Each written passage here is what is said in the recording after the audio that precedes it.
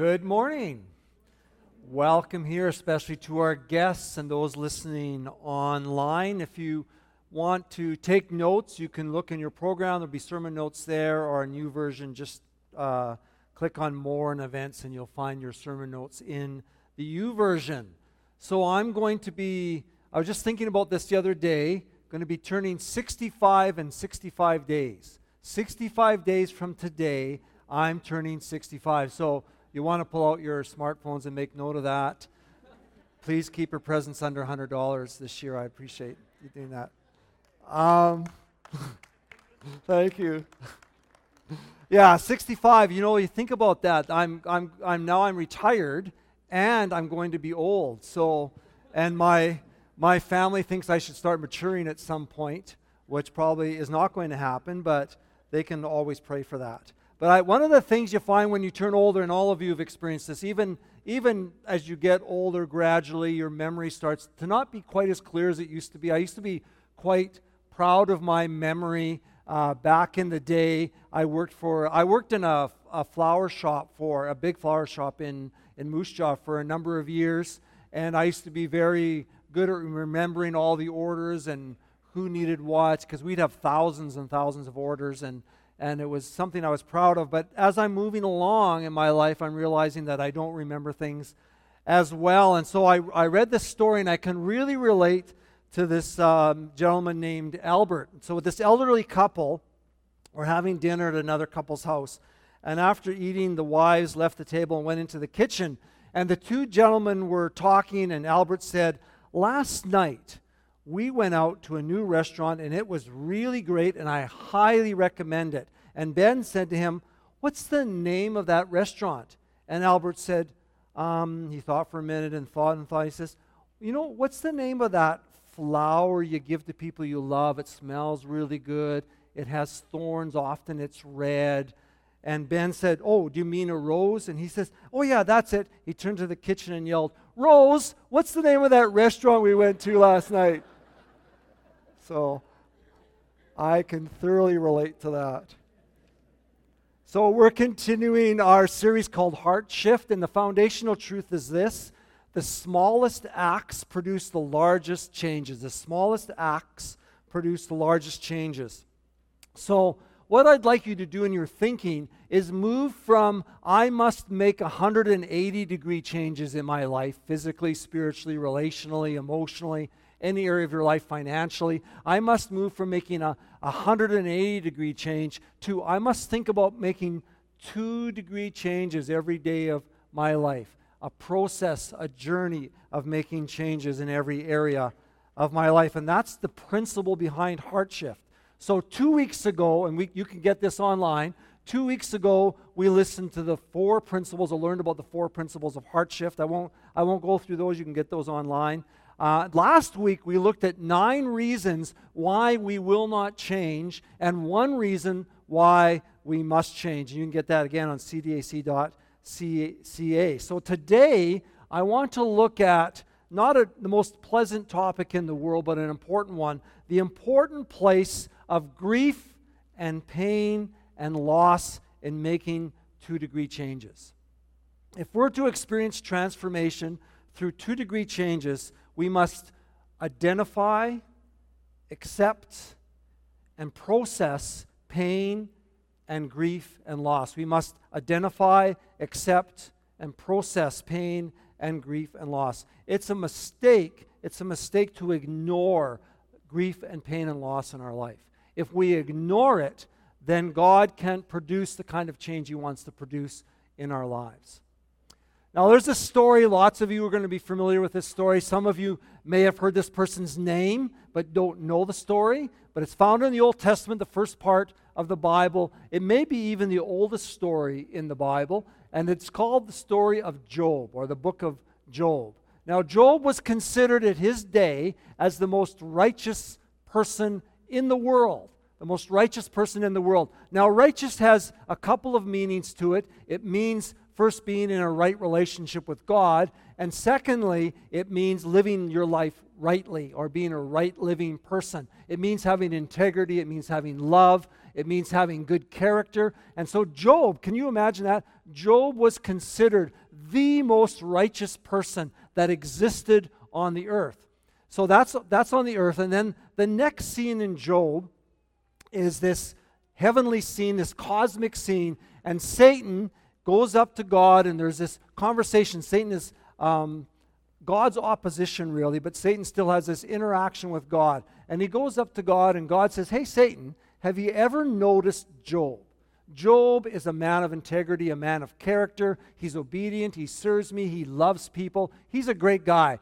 And Satan says, "Yeah, that's only because you've made him really wealthy. That's only because you've blessed him with a whole bunch of children and they are healthy. That's only because you've given him a whole bunch of land and sheep and goats and cattle. That's the only reason he's a righteous person, is because you've given him so many blessings." And then Satan says, what would happen if he lost all of that?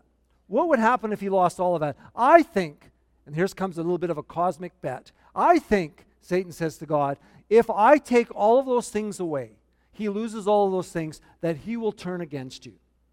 And God, being confident in Job, plus he can see into the future, God being confident in Job says, "Yep, I'll take that bet. And the only thing you can't do is take his life." So Job goes through an experience of tragedy after tragedy after tragedy. He experiences the kind of tragedy that most of us don't even experience over a lifetime, in a very short period of time. So he loses all of his wealth. He loses all 10 of his kids are killed. He loses all of his servants. Everything is taken from him. And eventually he loses his health. And so here's this guy, used to be wealthy and healthy with great relationships, and he's sitting on all of this broken pottery, and he's got all of these sores all over his body, and he's scraping off the sores with the pottery, and dogs are licking him on the sores. It's a horrible situation to be in. And that's where he is. And even his wife said, "Why don't you just curse God and die?" And Job says, "You know what?" And this is where his righteousness comes in. The Lord gives, the Lord takes away. Blessed be the name of the Lord. Eventually he has some friends come, and the friends start off really well. And the friends are a good example of how to and how not to connect with people who are suffering. So an example for all of us. So the friends come and they start off really well, because they start off and for 3 days they sit in silence with Job. And they just sit with him. They sit as support.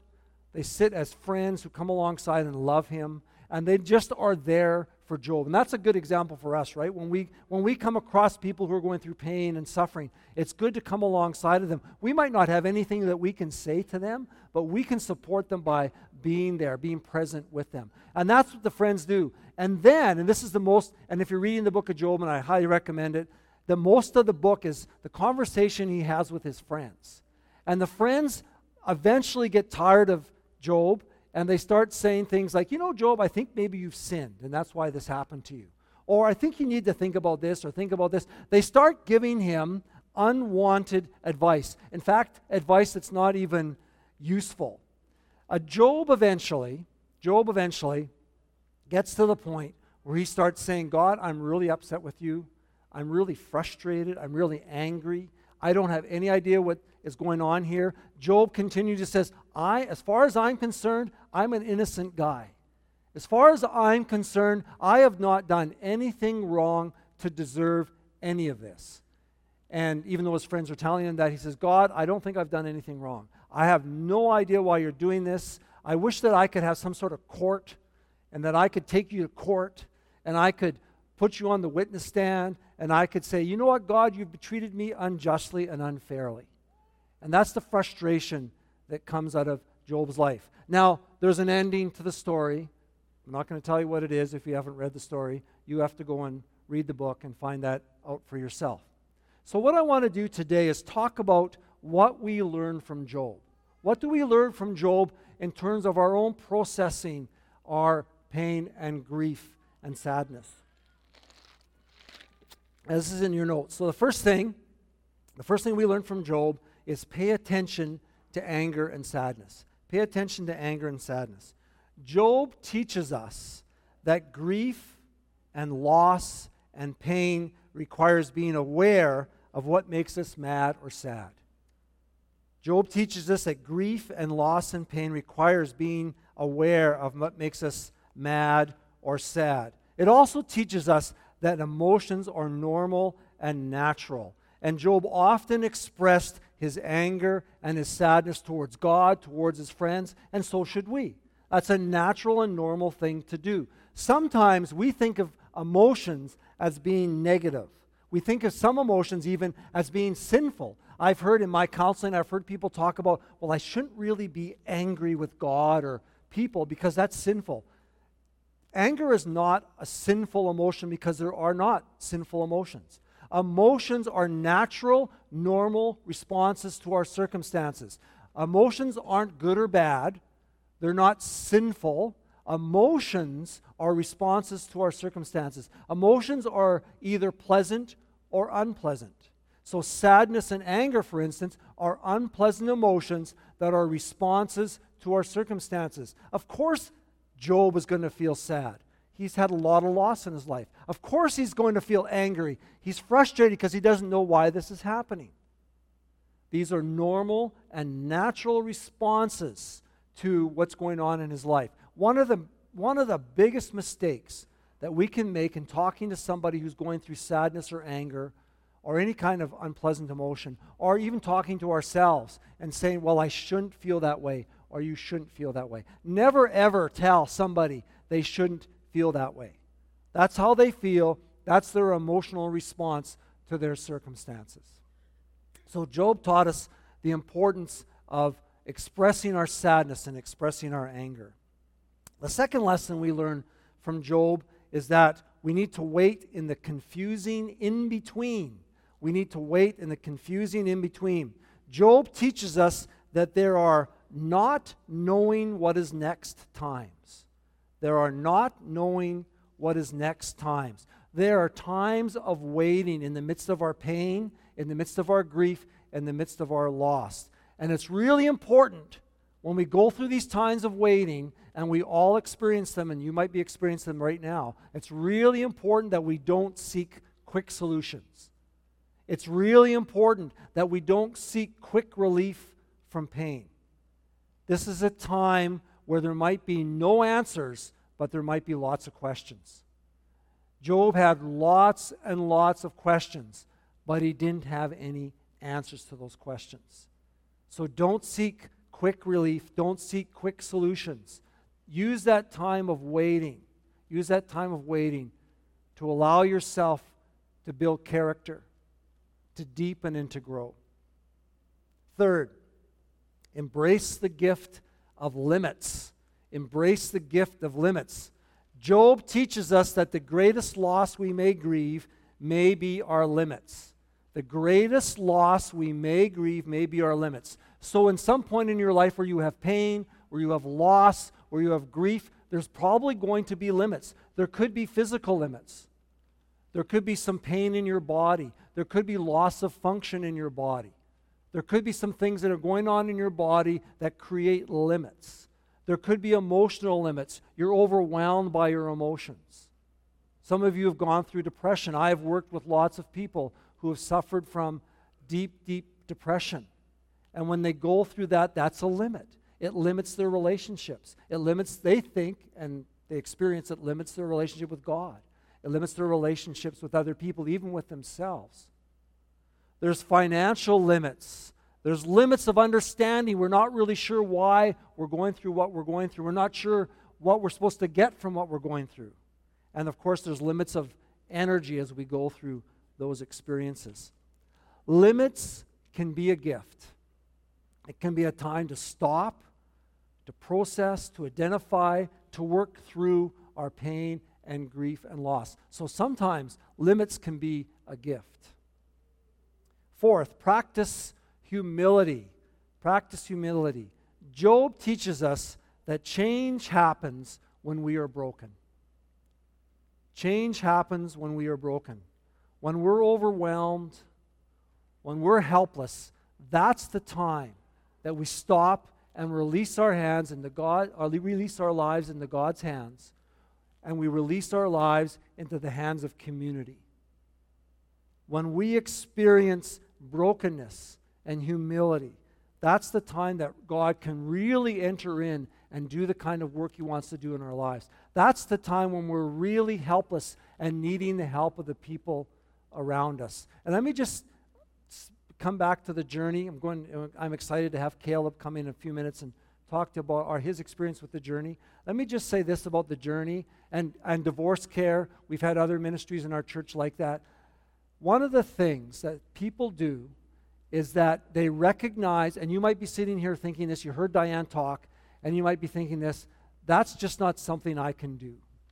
I don't want to tell my story. I don't want to be vulnerable. I've experienced pain in my life. I'm not really sure I want to revisit that pain.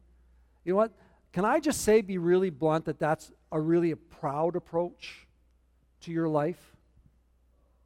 For you to experience the kind of change, the kind of 2-degree to change you need to experience, the kind of transformation that God wants to bring to your life, you need to express the pain and the grief and the loss that you've gone through, because that's a barrier to you growing. That's a barrier to you growing. So I would highly encourage you to take the time to be involved in a group like The Journey and to say, I need to walk through this. It's what, 9 weeks long? It's 9 weeks long. 9 weeks to walk through something that can bring freedom and victory and liberty to your life and that can help you to move forward in your 2-degree change. Do not allow pride or stubbornness or fear to prevent you from walking through that experience. The last thing that Job teaches us is let the old birth the new.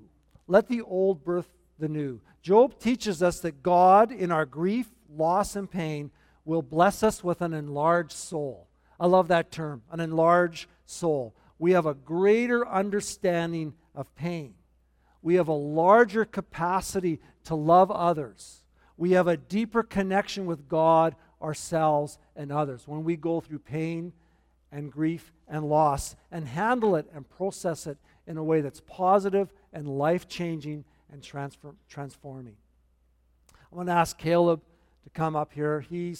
Caleb's the guy who has experienced what it's like to walk through pain and grief and loss. He's experienced what it's like to look back on his life and to process it through the journey. And I want to, by the way, Caleb, some of you don't know, he works in the sound booth occasionally. I remember the first time, Caleb, that you worked in the sound booth, and I happened to be speaking that day, and I said to him before the service, I said, now, Caleb, the sound people make sure that I sound really good when I talk, that I am just awesome sounding. And Caleb said, you know, Wayne, I can't work miracles. So, yes, so, and nonetheless, I still like him. Caleb, just tell us a little bit about yourself. So before I start, I got to tell you I'm a little nervous, so I need some grace from you guys if I stumble or fumble. Can you do that for me? Yeah. Yeah, thanks. So my name is Caleb. I was born and raised in New Delhi, India. I have 2 older siblings, 2 brothers.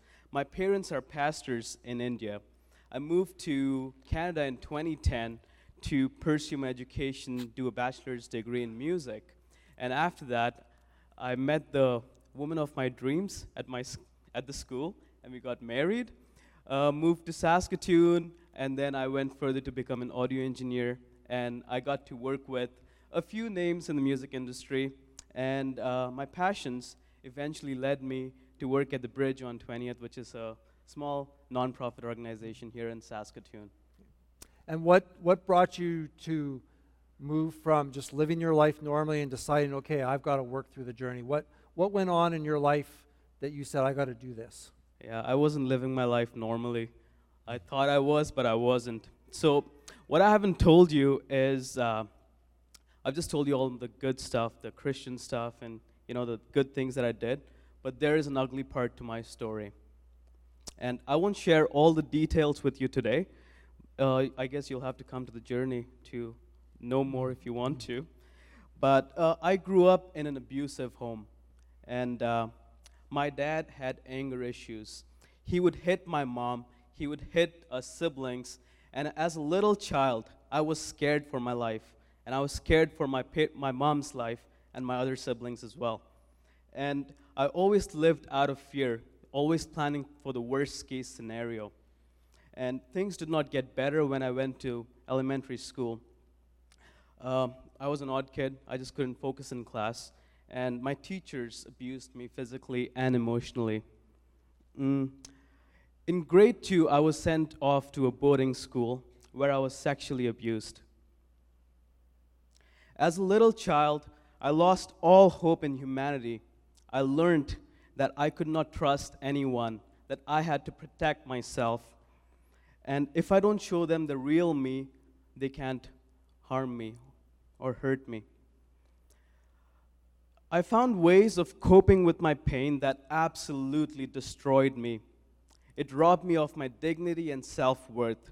It tore apart my marriage with my wife, Miranda, and we were separated. I had hit rock bottom, and I had to make a choice. I either continue dealing with my pain the way I did, or I actually make a choice to change. Miranda and I sought counseling, which helped us a lot in our healing. My counselor suggested that I go to one of the groups here at Circle Drive, and that's how I got to know about this church. And in that group, I met a mentor who had a similar story to me, and he was able to help me through my challenges. And from there, I shared my story with Pastor Eldon, who was able to help me out as well. And from there, I got connected with a journey group where I shared my story. I had read about God. I had prayed to God for years. I even had a relationship with this God of the Bible. But I never experienced Him the way I did in community. When I opened up about my life with safe people, I encountered God in a new way. I experienced His unconditional love in His children. I understood that God is a good Father. And through the journey, I was able to break some of the vows that I made, that I won't open up my life to anyone. I was able to break that vow. And I was able to make some safe connections. I was able to connect with safe people in my life.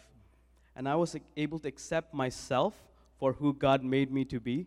And I was able to forgive my abusers and myself.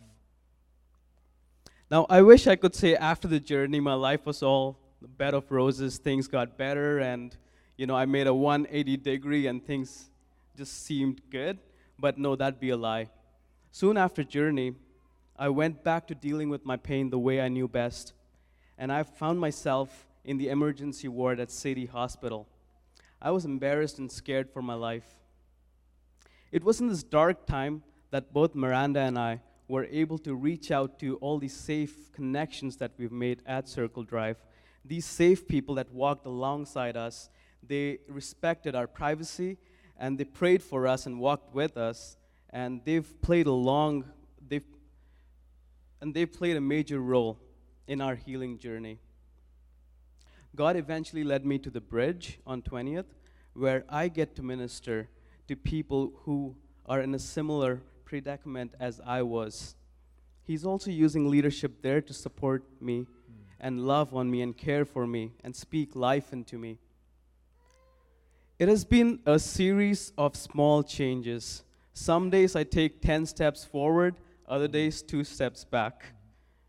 I've had to make little 2-degree changes to change the course of my life. And now you're in, and my last point was the fact that when we experience loss and pain and grief, our soul is enlarged, our capacity to love is enlarged. And the Bible actually says that we should comfort other people with the comfort that we've received, and you've been doing that. Tell us a bit about what you've been doing in terms of the journey itself. So yeah, when Diane called me one day and told me that I got to co-lead with her, I just knew I had to do it. It's because of what people had done for me. People spoke life into me that I had to step in and do that for others as well. So I co-led a group with Diane, and It's been a really good experience for me. There have been days where I've gone in thinking that I need to add value to people's lives, that I need to speak life into them. But those are the days that I came out being so blessed by just being there and listening to other people's stories. And though the 2-degree changes in our life, when you work through the journey, and I'm just going to say that this, I'm guessing this is your experience, it may not be. When you go through those 2-degree changes you talked about through your own walk through the journey, I found as a facilitator of groups that was actually more transforming for me than the actual being a participant. The leading of it deepened my life far more than even participating. Did you find that true of yourself? Absolutely, I'd agree with that, yeah. So people want to be involved in the journey. What should they do? Caleb, what's their next step? So the next step, we have an information afternoon on the 27th, next Sunday from 12 to 1 p.m. So if you'd like to learn more, just register, come there, and ask as many questions as you may have. I want to pray for Caleb and I know Paul's already prayed for the journey, but I want to do that again. And for those of you who might be thinking about this should be your next step, let's just pray together. Father, thank you for Caleb. Thank you for the 2-degree changes he's been making in his life. Thank you that you've walked alongside of him and that others of us have been able to walk alongside of him. I bless him with continued transformation, with continued joy in ministry. I bless Miranda and him with depth in their relationship with each other and with you. Father, we pray for our journey participants and our journey facilitators, that they would have a powerful and positive time together as they walk through this experience. And Father, I pray for those right now who are out there who are listening to this.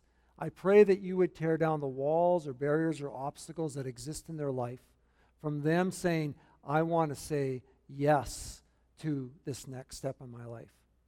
And I pray this in Jesus' name. Amen. Thank you, Caleb. Let's thank Caleb.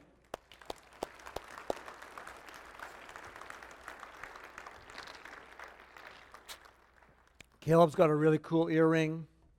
I have often said to my wife that when I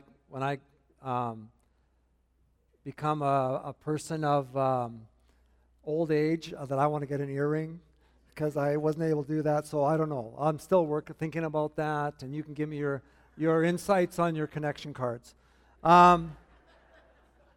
Again, open house next Sunday for the journey. If you're interested in that, please fill out a connection card. You can put it in the boxes, or you can go to the information desk and say, hey, I'm interested in just finding out what the journey is all about. Somebody will contact you. If you can't make it next Sunday, but you'd like to be involved in the journey, let us know that so that we can contact you and invite you into that next step of your life.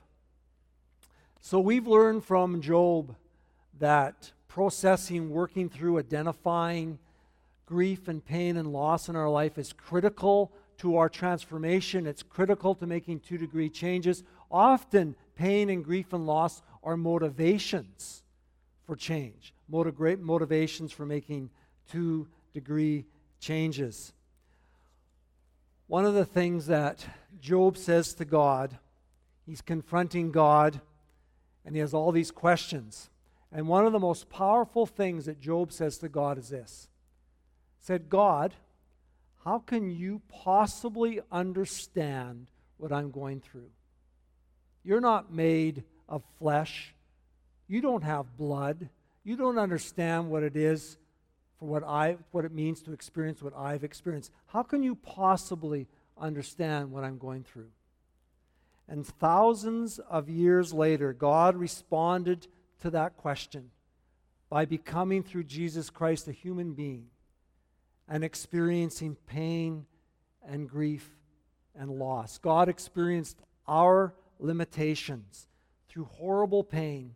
He died so that we might have life abundant and life eternal. And in a few moments, we're going to participate in communion in the Lord's Supper. This is our way of saying, thank you, Lord Jesus, for becoming as we are, for experiencing our limitations, for giving your life that we might have life abundant and eternal. Let's pray.